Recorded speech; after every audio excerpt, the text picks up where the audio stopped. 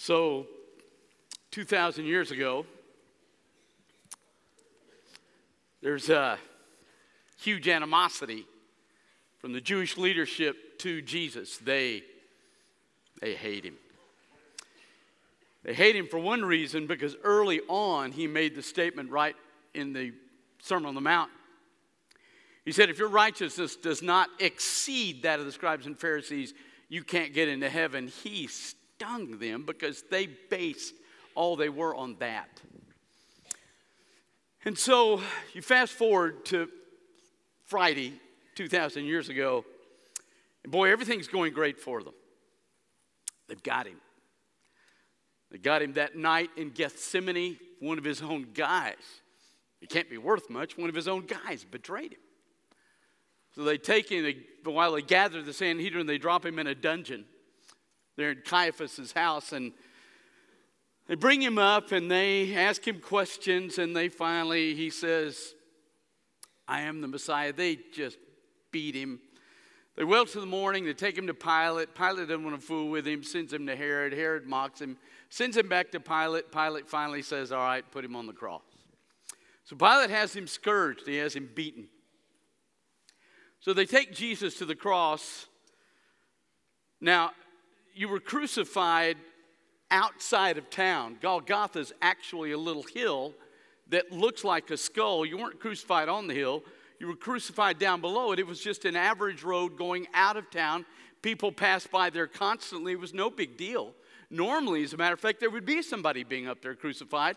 They kept the main part of the cross in the ground, and then you carried, and in Jesus' case, Simon of Cyrene carried the crossbar, and then they would nail you to the crossbar, put you up there, nail your wrist to the crossbar, put it up there, nail your feet down. And people went back and forth. It was no big deal because most people, if they were in any kind of good shape, lived several days on the cross.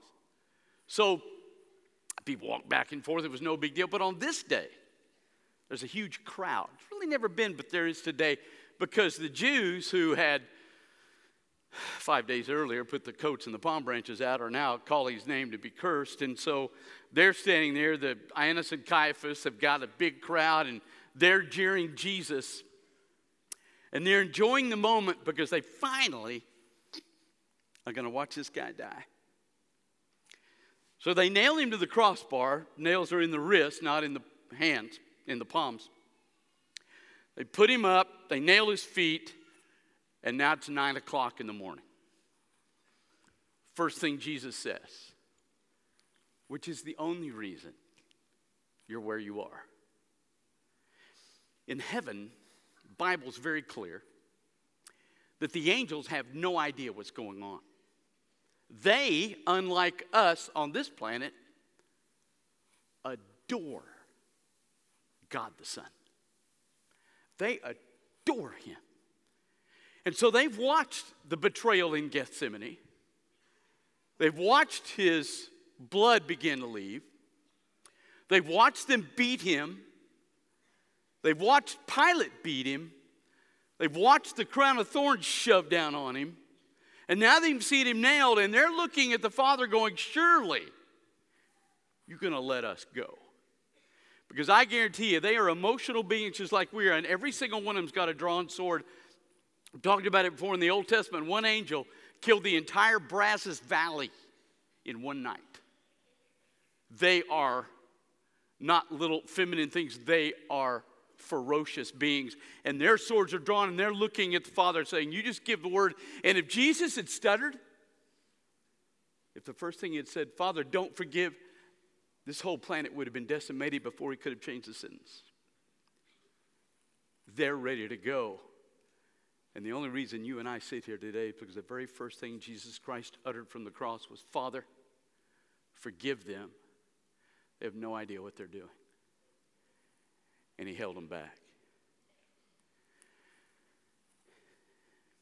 Not long after that, Jesus looks down, and his mother's there with John. She birthed him. She nursed him. She weaned him. She taught him. She loved him. Sometime after the age of 12, after Jesus is the age of 12, she's a single mom. Joseph dies, never reappears in the narrative. And then at age 30, Jesus comes, who should be in charge of the home, and says, I've got to go. She loves him. And so she's standing there watching him die, and she's crushed. So what you would expect is Jesus to offer a great moment of compassion, which he ultimately does, but he doesn't appear that way at first because it's very precise in the Greek. He says, gene. There's a Greek word mater that he uses with John, but he says, woman, here's your son. Son, here's your mother. And the Bible says John took her home from that day forward. Now, why would he do that? Because in effect, he disowned his mother, who loved him, who gave life to him, who caressed him, who blessed him. Why in the world would he just literally, why didn't he say, Mom, here's your son, here's your mom? But he doesn't do it. He says, woman, here's your son. He disowned her on the cross. Second thing he said. Why? Because even Mary had to understand nobody comes to the Father except totally through the cross, and she's no different than anybody else. She's not the mother of God. She's not a perpetual virgin. She's not sinless, and she did not ascend into heaven bodily. She's just like the rest of us, and what Jesus wanted was for her to be with him in all eternity, and the only way he could do that was to let her understand, I know you're my mom, but you still need this cross like everybody else does. So in the ultimate act of compassion, he disowned her. Then you got two thieves with him, right? Man, they're just letting him have it. They're all over him. When I get to heaven, there are a lot of guys I want to meet and ask. This guy's at the top of my list. He's one of my top 3. Because they're both cursing him and laughing at him, say, yeah, he saved others, can't save himself. And finally, at some point, one of these guys looks over, and the other guy's starting the mocking thing again, and he looks over and he says, hey, back up. We deserve what we're getting, but he does not. How did he know that? And then he looks at Jesus and says, Lord, remember me when you come into your kingdom. How does he know that he doesn't deserve to die? And how in the world does he know that Jesus has a kingdom? This guy spent his life in jail. He's been nothing but a criminal. He's been nothing but a mess. Here he is, and I do not have any idea, but somehow he's dying next to Christ, and he sees something about him. He says he doesn't deserve it, and he's obviously got a kingdom, and I want to be a part. I really do, when I get to heaven, want to sit down with him and say, what in the world did you see that not a single other person saw? That's staggering. It's the great proof, though. If you were the only person in the universe, Christ would have died for you. Because when he died, there was only one person that believed in him.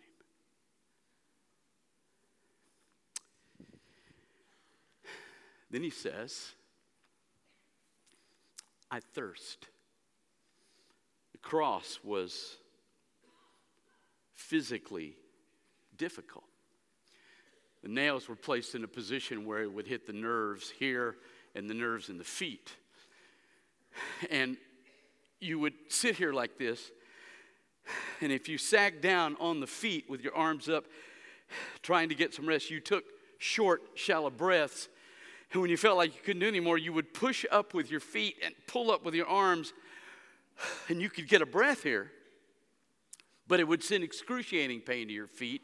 Your arms in time would become spasms, and you would drop back down, and there was this constant up and down process. And as long as they could keep them hydrated, they could go for days. It was physically difficult, but that's where we miss it. All my life growing up, When I went to church, that's what I heard, how horrible it was for Jesus physically. Let me tell you something. That's not why he prayed what he prayed in Gethsemane. 3 times he told the Father, let this cup pass from me. It's not because of the physical. He was strong and in good shape, and there were a lot of men that endured this with nothing. They endured it for days. He lasts 6 hours. And we make such a big deal about the physical, but it's not the physical. It's the change in the next statement from his lips. Father, forgive them. But now it's dark, and you hear him utter this, my God, why have you forsaken me? There's a change now. This is what he feared. This is what he struggled with. This is what will break his heart. This is what will bother him. Genesis, Bible says the Trinity, God the Father, God the Son, God the Spirit said, let us make man in our image, one God, 3 persons. For the first time, that Trinity is split. The Father has turned his back on the Son because of this. Listen to this, 2 Corinthians 5:21. The one who knew no sin was made sin on our behalf, that we might become God's righteousness in him. I don't think we're ever going to understand the depth of that until we die and go to heaven. We know what it is to go from shame to righteousness. But to go from righteousness to shame is something I can't even fathom. And he took on the entire world, not just those of us sitting in this room, not just those in other churches in the community. He took the entire world's sin, and it was poured on his back. He had to drink it. That's why his metaphor in the Garden of Gethsemane was, Father, let this cup pass from me. He had to drink our sin. He had to drink the shame and the embarrassment and the humiliation and every bit of violation of the character of his Father that anybody in the world said. He drank every single bit of it in 6 hours on the cross. That is staggering. And as a result of that, God the Father turned his back. And so God the Son says, my God, why have you forsaken me? I haven't done anything wrong. All these have. Not me. That's what he feared. That's why he prayed in Gethsemane. It wasn't the physical aspect. It was the fact that he and the Father would lose the relationship. And there would be a brokenness and a loss and a death.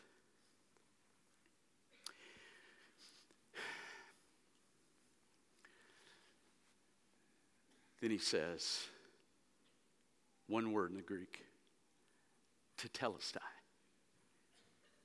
It's finished. That was key. It's why when they offered him something to drink, he didn't take it. Because he knew he had to be conscious and sure of when he had taken the entire cup in. And now at 3 o'clock, he's drunk the entire cup. And so he says, it's finished. And then we come back. Father, into your hands I commit my spirit. The Romans didn't kill him. The Jews didn't kill him.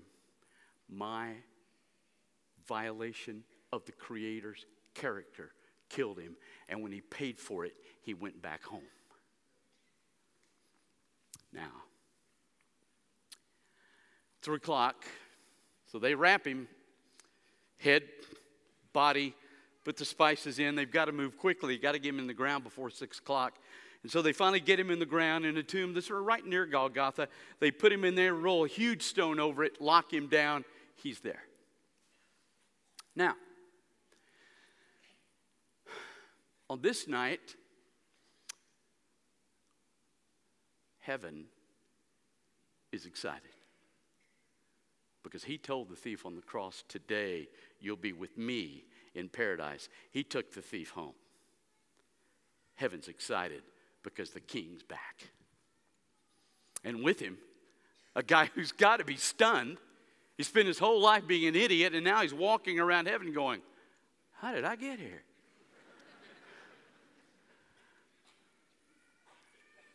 He's fine. Heaven's great.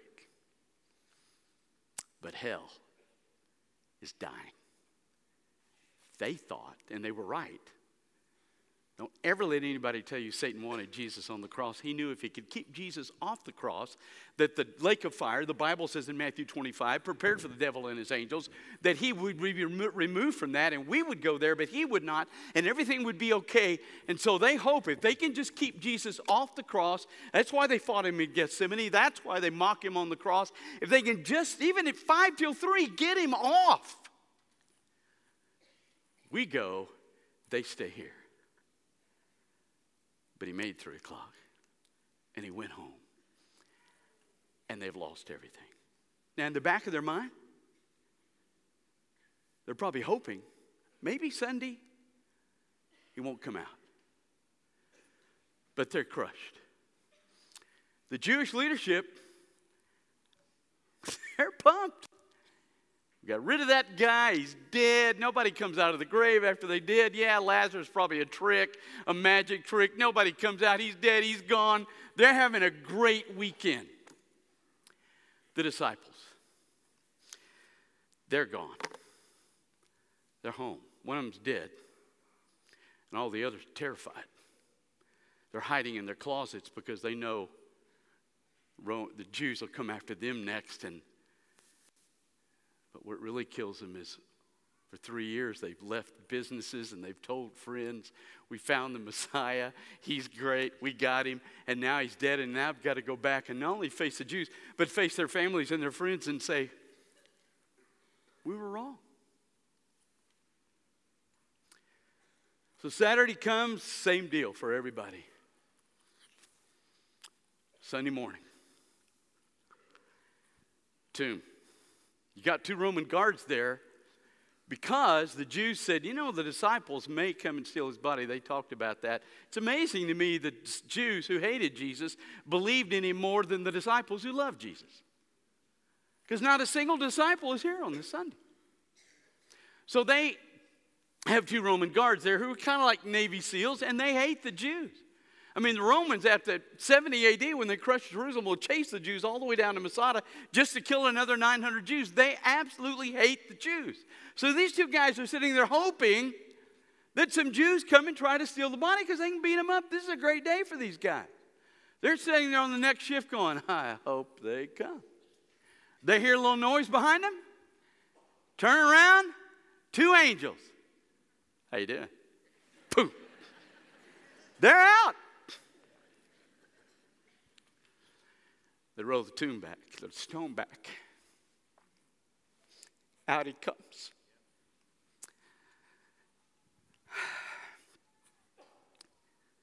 Word gets out. The disciples figure it out little by little. And when they finally settle in, they're pumped. The Jews, they try to discredit it with a lie.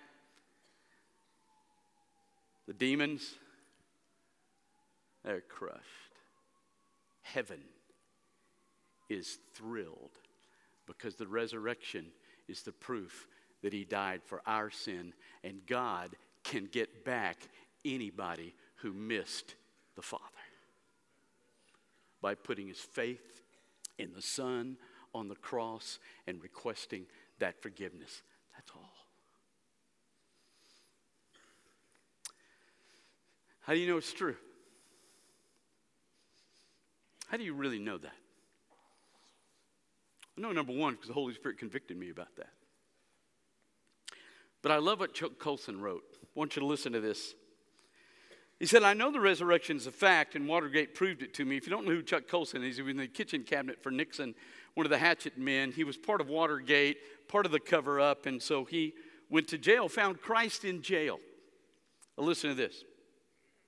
Watergate proved it to me. How?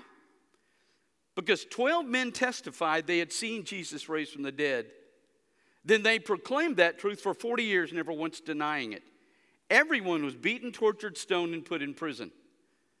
They would not have endured that if it weren't true. Watergate embroiled 12 of the most powerful men in the world. They couldn't keep alive for 3 weeks.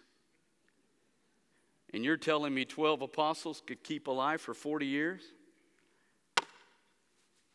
Absolutely impossible. He's right.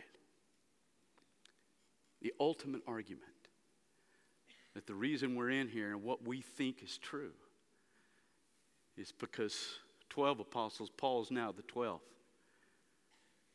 spent their life being tortured, beaten, and killed for a truth that no one would die for if it weren't true. Our Lord is alive. That's right. Hallelujah.